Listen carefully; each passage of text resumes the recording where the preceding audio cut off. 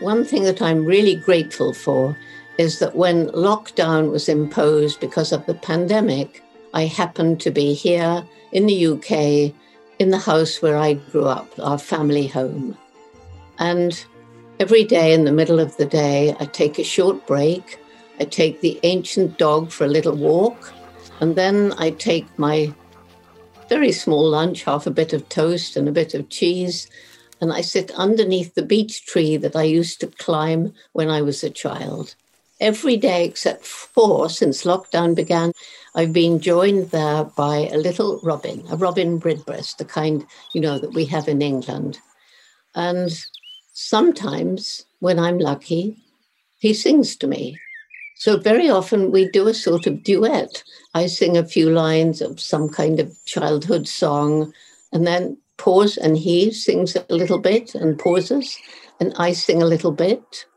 And it's so absolutely charming. I take him a small amount of robin food.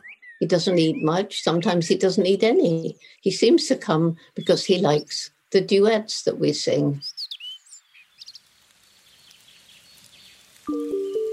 Changing mindsets and opening hearts about Mother Earth. Our planet is a gift. I believe in the collective efforts of everyone. I believe that everyone can make a difference. I aspire to change the world too because of the hope she gave Earth me. is beautiful. She devoted her life. Together we can save the world. Together we can. Together we will. What is your greatest reason for hope? I'm Jane Goodall, and this is the Hopecast. Today, I'm lucky enough to be sitting down with John Scanlon, someone who works relentlessly to protect the natural world. John has dedicated his life to ensuring the safety and conservation of countless species of plants and animals. He was most recently the Secretary General of the Convention on International Trade of Endangered Species of Wild Fauna and Flora. And today, he serves as Special Envoy for African Parks. I hope you enjoy this hopeful conversation with John Scanlon. John, really, I'm so thrilled to welcome you to this Hopecast and to hear you talking about issues that are so tremendously important today, and that's ways to curb wildlife crime. I think we've got an awful lot of things to talk about. I hope to learn an awful lot from you during this conversation about how we can change some of the wildlife legislation so that it's possible to actually prosecute some of these criminals who are destroying our children's future. So I'm really happy that you're joining us for this Hopecast. Thanks, Jane, and it's a great pleasure and an honour to be invited to join you, and I'm really looking forward to this conversation and really grateful for the fact that you're showing interest in it. So what can we do, John, to try and slow down and then halt this illegal trafficking? Yeah, thanks, Jane. It's really tragic what we see happening. The illicit trafficking in wildlife has such a devastating impact on species, on ecosystems, on local communities. And we had a World Bank report last year that was very interesting because for the first time it looked at the full cost of illicit trafficking in wildlife. And that is, it looked at the cost to governments. They lose a lot of revenue. It looked at the impact on the ecosystem, and it looked at the value of the contraband itself. And it valued it at $1 to $2 trillion a year, because it recognized for the first time that this illicit trafficking in wildlife, of wild animals and plants, is degrading ecosystems and their ability to mitigate climate change, to produce fresh water, fresh soil. So they put a true value on it. Now we've had this COVID-19 pandemic, and it's reminded us all in such a devastating way of the interrelationship between wildlife, people, and our public health. They didn't even look at that issue. Here we have COVID-19. Its origins are most likely in wildlife, but we know of previous pandemics, the origins were in wildlife, whether it's SARS or MERS or whether it's HIV/AIDS. And if we look into the future, the IPBES recent report tells us there's 1.7 million viruses that have yet to be discovered, of which half they think could spill over to people. So we really need to change the way we're doing things. There's an enormous cost to local communities as well, isn't there? because very often they lose their livelihoods. They're driven to poaching in order to survive. And they'll get punished, probably. But the international crime gangs, well, I suppose corruption plays a big role, doesn't it? That's right. And local communities are the ones missing out in this. It is actually the transnational organised criminal groups. They are profiting off the back of local communities. And basically, they are taking the natural assets of these local communities, depriving them of them, and putting them into a poverty spiral. Locals are not benefiting from this illicit trafficking in wildlife. Maybe one or two are. The profits are going offshore. They're leaving a degraded environment, an impoverished community that's often been infiltrated through people corrupting officials along the way. So it's really a devastating thing, right from a local level for local communities, local people, local wildlife, right up to the global level when you look at the impacts on climate change, etc.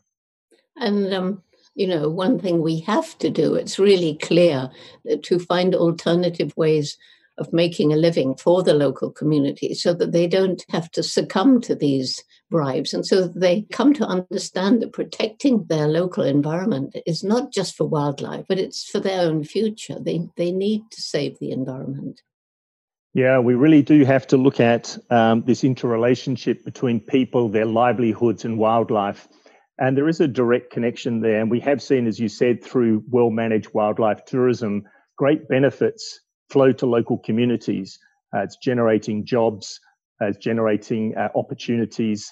And there are all the industries around tourism as well, the catering, all the infrastructure, all of the growing of food, local produce. And when we manage protected areas well, we generate all that local employment through rangers, through guides and everything else. And the sad thing is, as you said, we've seen this drop off. It didn't just slow down, it fell off the edge of a cliff with the COVID-19 pandemic. And so we've been, caught out there. But we have to keep investing. And if we look at wildlife, not just as wildlife and the benefits of wildlife itself, wildlife is about protecting biodiversity and everything it does for us. It's about combating climate change. It's about public health and stopping the next pandemic. It's about development and local jobs. And it's about security, where places are well managed, generating local jobs. They are secure places. So we can take that broader view of wildlife. We should be getting investment from all of these different sectors into wildlife to maintain these places.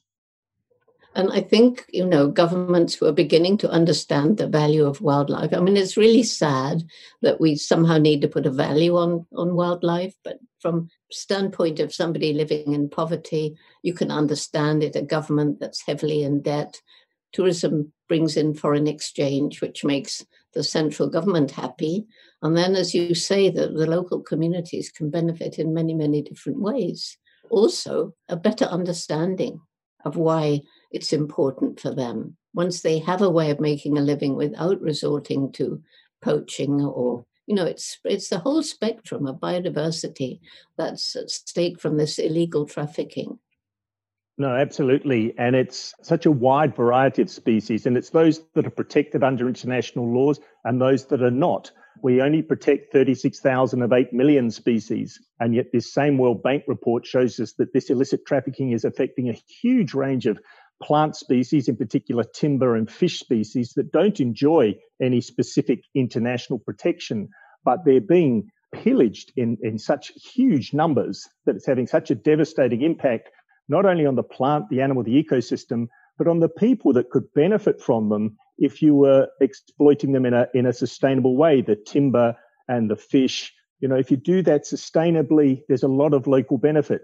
When crime comes in, they take everything now for themselves and leave nothing for anyone else. So we really, really need to get this under control. So what I'm anxious to hear from you is, what are the plans to change some of this legislation to make it tougher, to perhaps introduce more species and protect them legally as well? Yeah, thanks, Jane. And 10 years ago or so, we launched a consortium called the International Consortium on Combating Wildlife Crime. And it was CITES, I signed for CITES, it was Interpol, UN Office of Drugs and Crime, World Bank and World Customs, because we all recognize that We were facing a surge in illegal trade at that time, in particular as it affected elephant and rhino, and we weren't able to deal with it effectively. So that consortium did a lot of good work. We just had the 10th anniversary. But what we recognize on the 10th anniversary is, despite everything we're doing, it's not enough. We are continuing to see a surge in illegal trade, in particular as it affects some species. The pangolin was given highest protection under CITES, yet we've got the highest level of poaching and smuggling. We see timber species, we see fish species, and many others facing a huge surge in trafficking. So we have to reflect for a moment and say, is the system good enough, or do we need to scale this up? And the reality is we need to change, because to date, what we've done is relied very heavily upon CITES, the Wildlife Trade Convention, to provide the legal framework. And that was done in the absence of anything else. There was no other instrument to turn to. So by default, we turned to CITES. But we've really exhausted the mandate of that convention. And why? It's because it's a trade-related convention, not a crime-related convention. It was never designed to deal with wildlife crime. It obliges breaches of the convention to be penalized, not criminalized. It doesn't deal with poaching. It only deals with cross-border movement. And it only relates to species that are included in its appendices, of which there are 36,000 of 8 million species. So it's only got a small subset. And they only get listed when they're already severely threatened.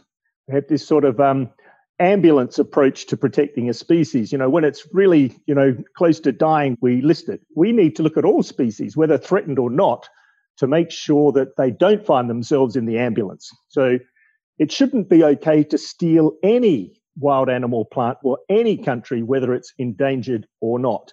So we need to change the framework. What we need to do is have, for the first time, a global agreement on combating and preventing wildlife crime. And we can do that. We have a UN convention called the UN Convention Against Transnational Organized Crime. It sets the general framework for dealing with transnational organized crime. And there are 3 protocols. They are sub-agreements under that convention on human trafficking, migrant smuggling, and firearms. We need a 4th protocol that deals directly with wildlife crime, the trafficking in all fauna and flora. And what we can do through that is to say what conduct is criminalized, to say how we're going to cooperate with one another to deal with demand reduction, and to share information on known trafficking routes, known organized crime groups, share information on forensics, and work together on technical and capacity building support, etc. But we need to embed this issue into the international criminal law framework, because it's a crime issue, not a trade issue. This is about serious organized crime, and that's what we need to do. And we can do it. We know exactly what we can do. We have to see if we can generate the sort of political will that's needed, because this is about countries agreeing amongst each other to carry this idea forward. Well, John, I don't know, I've seen so many of these agreements where people agree and they sign legislation, but corruption somehow manages to knock it down. They creep around the corner. But step number 1, yes, is to get it in there, to get that made as a crime. That definitely is step number 1. And after that, the enforcement of it and the prosecution. And this protocol, and we've drafted one. We've worked with an excellent law firm, Arnold and Porter, to draft a protocol to show exactly what it could look like. And one of the important things it does is it not only protects species protected under international law, but under a country's own domestic law. And what it does is require mutual respect for each other's laws, so that if you take any wildlife from a source country, bring it into a destination country. If you're caught at the destination country, it is a criminal offence in the destination country to have brought in that wildlife other than in accordance with the laws of the source country. So it's making it much harder. You might get out of the source country, but at the destination country, you face a criminal prosecution for having done that, showing respect for each other's laws. That puts a lot of pressure on those who are trafficking, that they have to run the gauntlet twice. And it would apply to any wildlife that's protected under national law, not just those protected under international law. It would provide a much stronger framework. Yeah, I see horrific situations arising where animals are sent out, but they're not allowed in. And unless we get lots of sanctuaries of people who know how to look after them, it's going to be absolutely dreadful. It's bad enough now. Confiscated animals often have nowhere to go. And I know that sometimes they're given to organizations that are not exactly very transparent, and then they just get sold on again. So it is another problem, isn't it, to have places where confiscated wildlife can be put and looked after.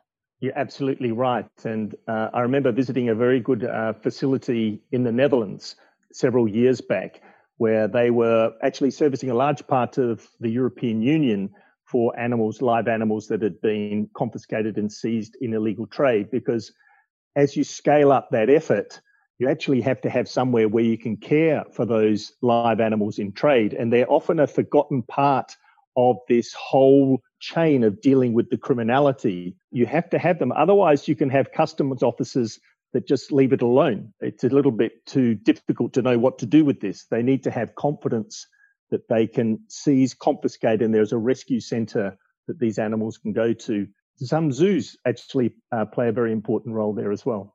Yes, they do. You know, the other thing, which of course I always come back to, is we've just been talking about trafficking. You know, from my research with chimpanzees and from all of the most recent scientific research into animal behavior, there's ample proof that all these animals are sentient beings. They feel fear, they feel pain, they're individuals. So it's causing immense suffering to billions of sentient animals. If you try and think collectively of the suffering, it's so overwhelming. Yeah, and it's enormous suffering because it's all done illegally.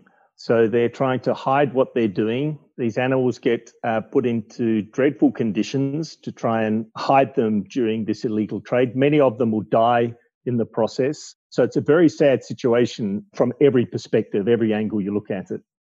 I was part of a rescue of some African grey parrots, and after a lot of rehabilitation and many dying, of course, some of them are now actually breeding in the wild. It was very exciting to pull the string and watch them come out for the first time into the big wilderness.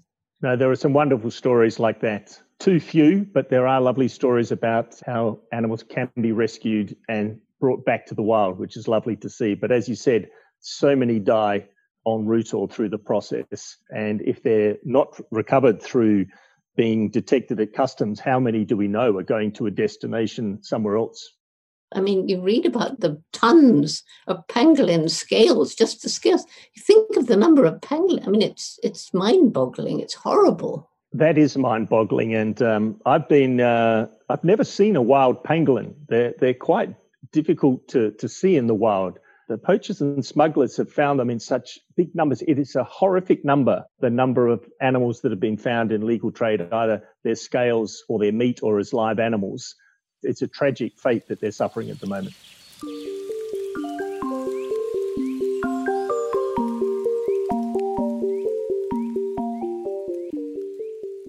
I've just written a book for children for China, and it's about to be published in Chinese. The young people, particularly in China, they really are beginning to get a feeling for animal welfare, which didn't really exist when I first worked there in the mid-90s. So it is changing. I've certainly had the good fortune to do quite a lot of work in China, and I think I share your view that you do see an attitudinal shift. I certainly worked very closely with them on the whole ivory trade issue, and met with Vice Premier Wang Yang there, did the first ivory crush in Dongjuan, China, 2014. Hangzhou did the first event we did on demand side issues of ivory, and then the first closure of markets in Beijing in 2017. And there was a clear shift in attitude there. I think with the younger generations I spoke to there, including Hong Kong, SAR, a different attitude towards animal welfare and animals that I was detecting. And they've certainly gone hard in terms of wildlife and captive breeding in response to this COVID-19 pandemic. It's another reason why we do need to scale up our enforcement effort, because as you just said, Jane, if we put in place greater restrictions, either nationally or internationally, because we think wildlife trade laws should also be amended to regulate trade on public health grounds, not just on conservation grounds, but also look at the public and animal health implications of a trade. At the moment, we just look at conservation. But as there are more restrictions, we can't just let it dive underground. So we have to scale up the enforcement effort. And we're not going to stop pandemics if we stop it in one country, two country, but there's 3, 4, 5, 10, 20 others that are doing it. So we do need this global approach to wildlife trade, to look at it through a One Health lens, conservation, public health, animal health, look at it all together. It will put in place greater restrictions, then scale up the enforcement and have this agreement amongst states on wildlife crime, how we agree to combat it and prevent it together. There are so many reasons, as we were saying before, to do that now. Biodiversity, climate change, development, public health, security. We can't in good conscience leave the next generation with the system that we're living with today when we know that it's not fit for purpose. It was great 50 years ago, but it's not great now. The silver lining of this pandemic is that it has woken people up and it will help wildlife trafficking.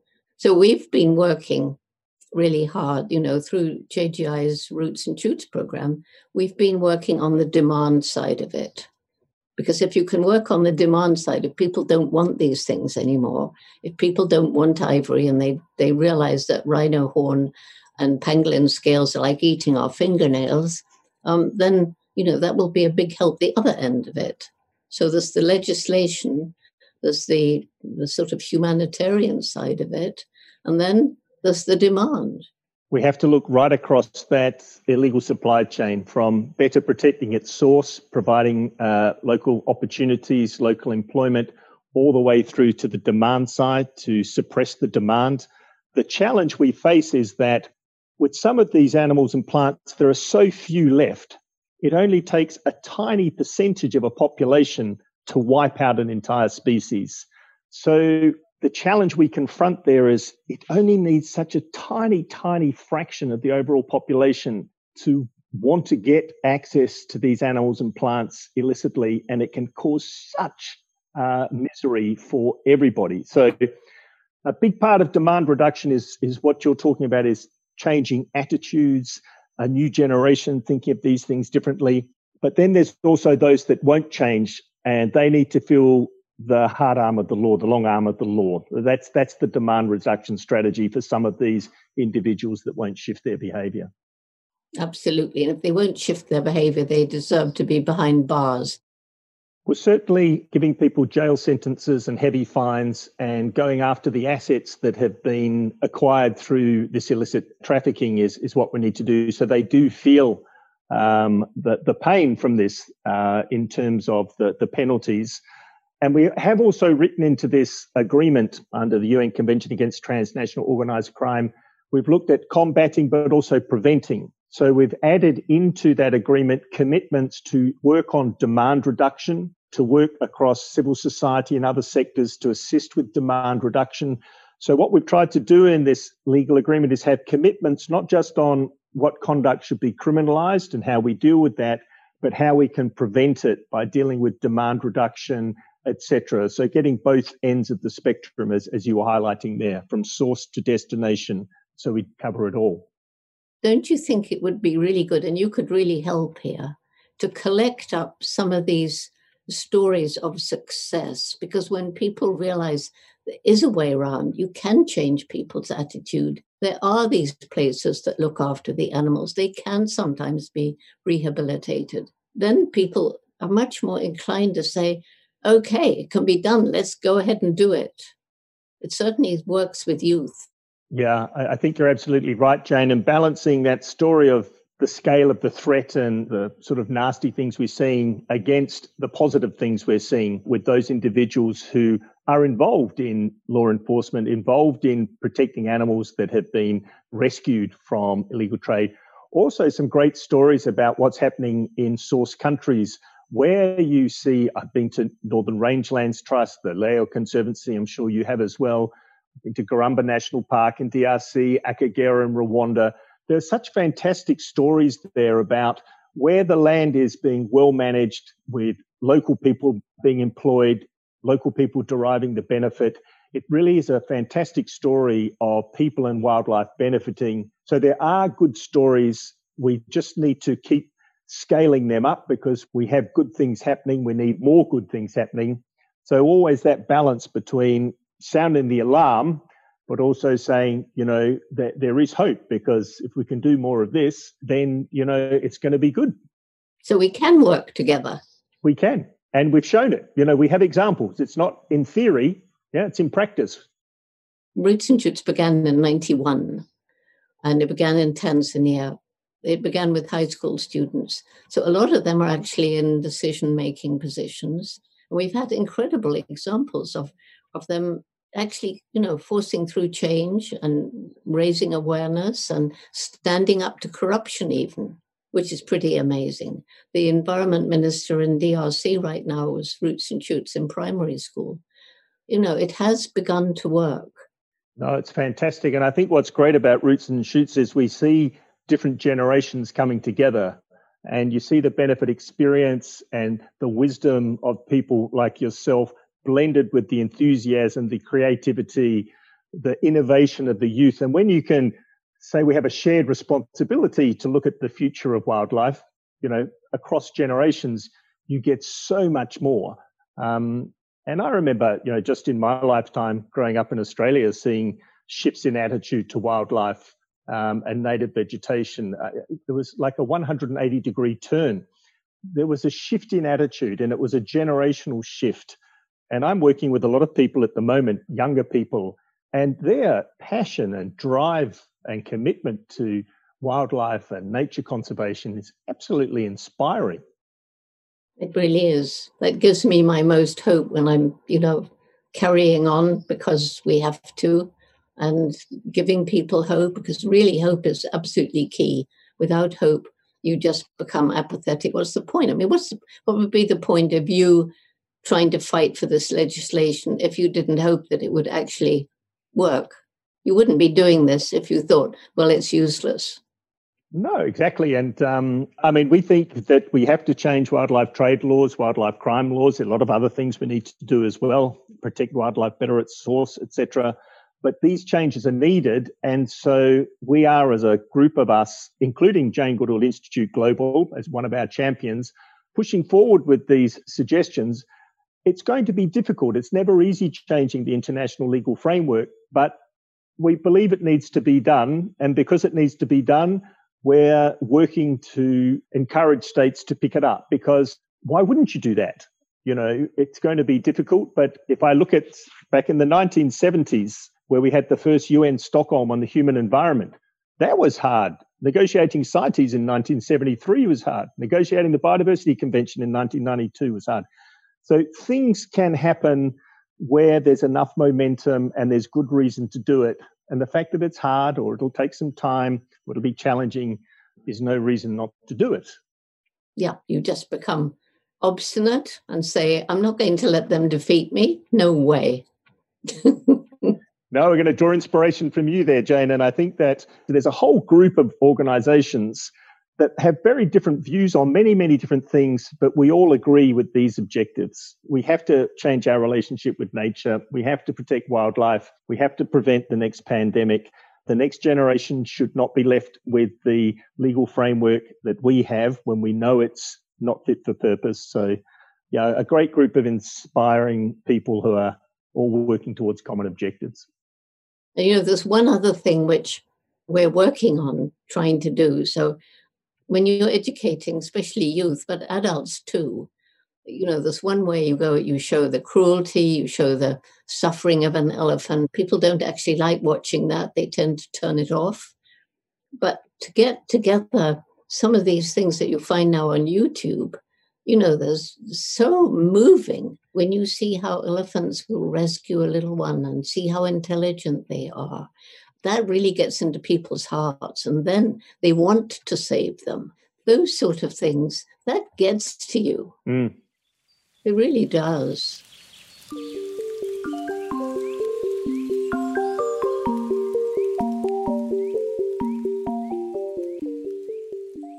One of the good things of the IPBES report, the global assessment, was quite a sobering report, as you know, about all the consequences of our actions over many decades, and it predicted that we could lose up to 1 million species over coming decades. But then it had those critical words: unless we change course. Yeah, and we can change course. Yeah, if we choose to. There seems to be a shift in people's heads through COVID-19. Almost the light went on, a recognition that this interrelationship with nature we've got wrong. We need to recalibrate it. I just hope that people hold that thought, because we tend to have short memories. And I remember SARS was, a big issue. It went away, and then 10 years later, sort of people have forgotten and got back into bad ways. Here, we've seen the consequences of this pandemic. We are seeing a shift in attitude, but we have to institutionalize some changes as well. Otherwise, we have short memories, and in 10 years' time, we forgot about it and we get hit again in 20 years' time. So this idea of feeling what we feel from COVID-19, seeing what we see, recognizing the science, and then institutionalizing changes. So 10, 20, 50 years, we have changed our way of doing things and haven't just fallen back into old bad habits. I think this was the kind of last push, because it's affecting our health and our economy, whereas climate change is actually a far greater threat. But, oh, well, it's nothing to do with me. That's happening over in the Amazon. I'm here in the UK. But actually, we're beginning to realize more and more and more people are realizing it's affecting our weather.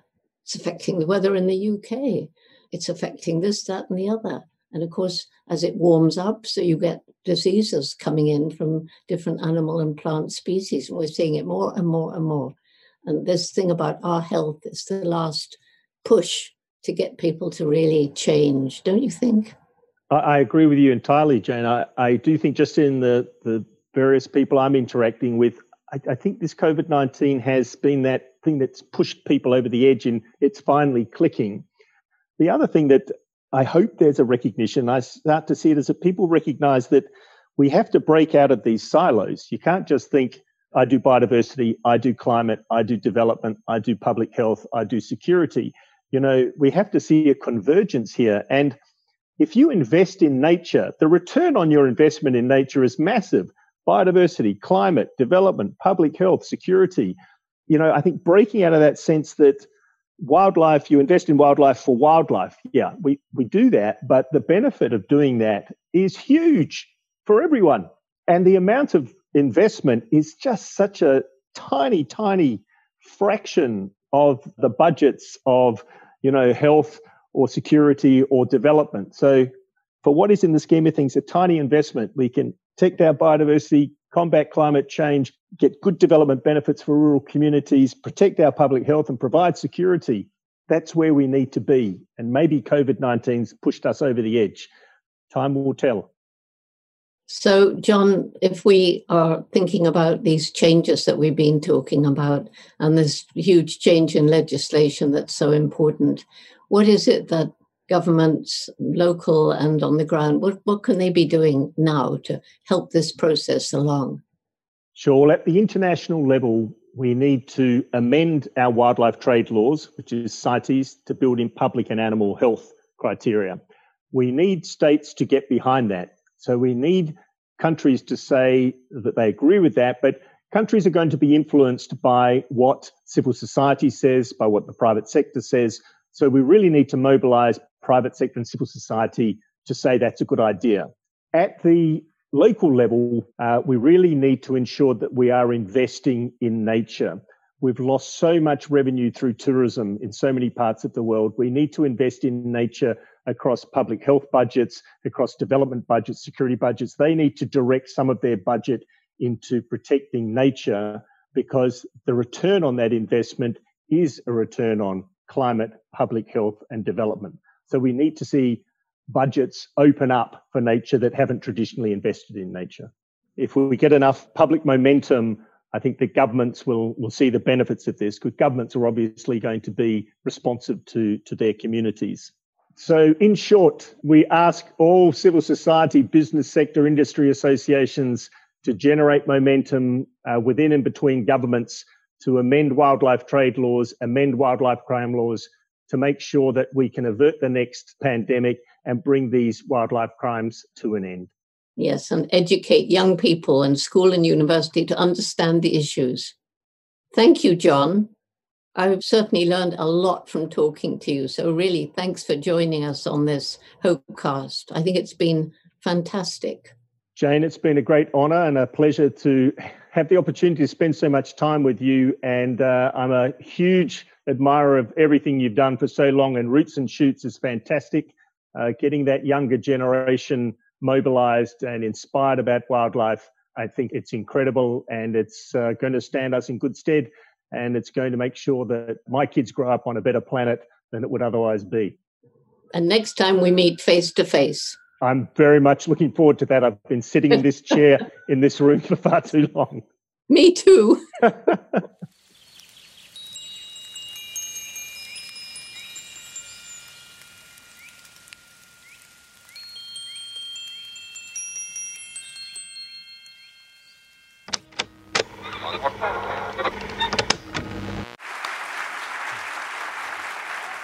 Recently, there's been increased international commitment to fight wildlife crime, and it's now time to join forces. The Jane Goodall Institute is part of a new collaborative alliance, the Global Initiative to End Wildlife Crime. No organization on its own, no country on its own can effectively stop the illegal wildlife trade that knows no borders. Only through our collective efforts and continued collaboration can we stamp out this cruel and devastating trade. Together, we simply must.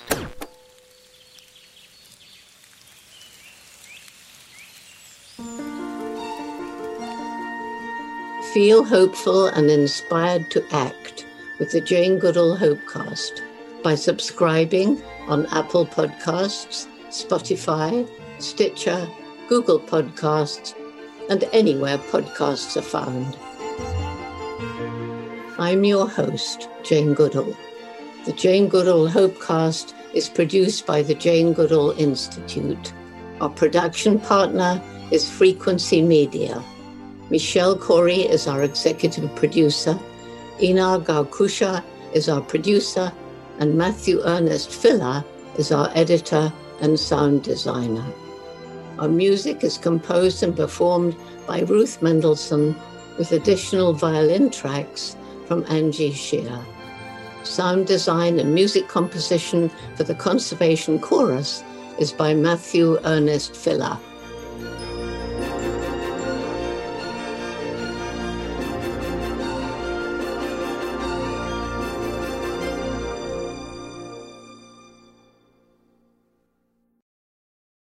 Follow Dr. Jane Goodall and the Jane Goodall Institute on social at facebook.com/Jane Goodall and at Jane Goodall INST on Twitter and Instagram. Make sure to share about the Hopecast, tagging JGI and #Hopecast for a chance to be featured. To learn more about Jane and JGI, visit janegoodall.org and support our work at janegoodall.org/donate.